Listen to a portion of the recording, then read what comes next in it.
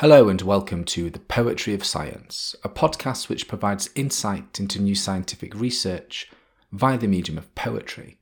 I'm your host, Dr. Sam Illingworth, and each week I'll be introducing you to some of the latest scientific findings and sharing a selection of science-themed poetry. If you enjoy this podcast, then please consider giving it a rating and leaving some feedback in your podcast directory of choice. And if you really enjoy it, then why not share it with a friend? After all, we could all do with a little bit more poetry in our lives. In this episode, I'll be exploring new research which has found that water arsenic is linked to higher urinary arsenic totals among the US population.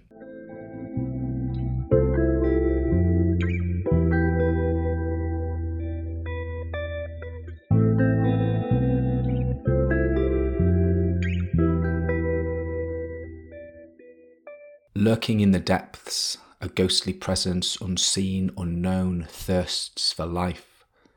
Regulation and illusion as it falls through wells and pipes to touch our lives with foul and tainted hands. Pushing at its rotten door, we peer into ripples of malaise, secreted shadows tracing dark and poisoned paths. Danger swells in wells that run, a current unbound to quench our thirst from toxic, ever-flowing tides. This poem is inspired by recent research published in the journal Environmental Research, which has established a link between water arsenic levels and higher urinary arsenic in people using private wells and public water systems in the US, emphasising the need for action to protect those at risk from arsenic exposure. Arsenic is a toxic element and a known carcinogen with no known safe levels of exposure. Long-term exposure to arsenic, even at low and moderate levels, can increase the risk of cancer and other types of chronic disease. As such, in the United States, the Environmental Protection Agency regulates arsenic in public drinking water supplies. But private wells are not subject to the same regulations. Drinking water and diet are major sources of arsenic for most people, but the exact contribution of drinking water to overall arsenic exposure has been unclear, especially at lower levels in public water supplies. In this new study, researchers found a connection between water arsenic levels and higher urinary arsenic in people who use both private wells and public water systems in the United States. The study involved over 11,000 participants from the 2003 to 2014 National Health and Nutrition Examination Survey. In analysing these results, they figured out how much arsenic was in the water of private wells and community water systems for each person based on where they lived. They then compared these values to recalibrated urinary dimethylate arsenate, which, as a substance found in urine when the body processes and gets rid of arsenic, is a way to measure the amount of arsenic in a person's body.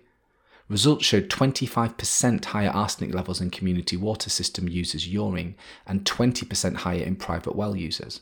The strongest link were among people in the South, West, and among Mexican American and non-Hispanic white and black participants, highlighting the need for action to protect those at risk from arsenic exposure. Now that you've heard the science, let me read the poem to you again. Lurking in the depths, a ghostly presence unseen, unknown, thirsts for life, regulation and illusion, as it falls through wells and pipes to touch our lives with foul and tainted hands. Pushing at its rotten door, we peer into ripples of malaise, secreted shadows tracing dark and poisoned paths. Danger swells in wells that run, a current unbound to quench our thirst from toxic, ever-flowing tides.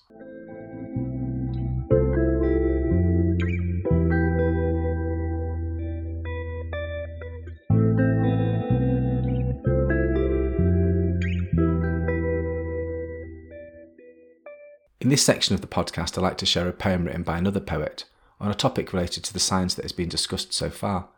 In this episode, I'll be reading Water Route by Barry Sternleib.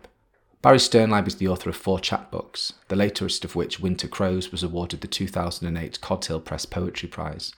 His work appears in Poetry, The Southern Review, Virginia Quarterly, The Gettysburg Review, Southwest Review, and others.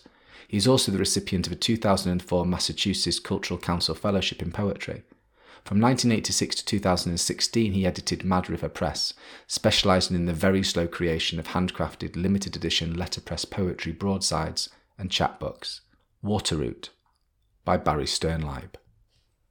Sailing the inside passage through mountain light, allow for how form and texture cultivate a mind roughly like wind and water.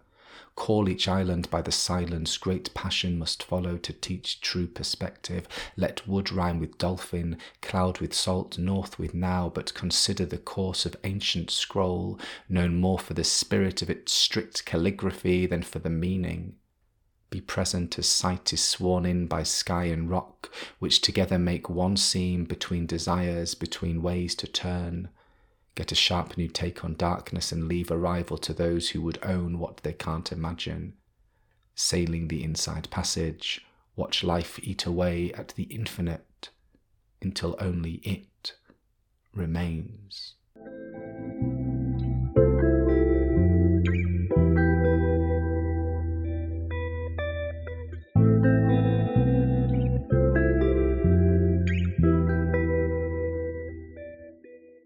Thank you for listening to the Poetry of Science. If you want to find out more about the scientific study featured in this episode, or read any of the poems in full, then please visit the show notes at scipoetry.podbean.com.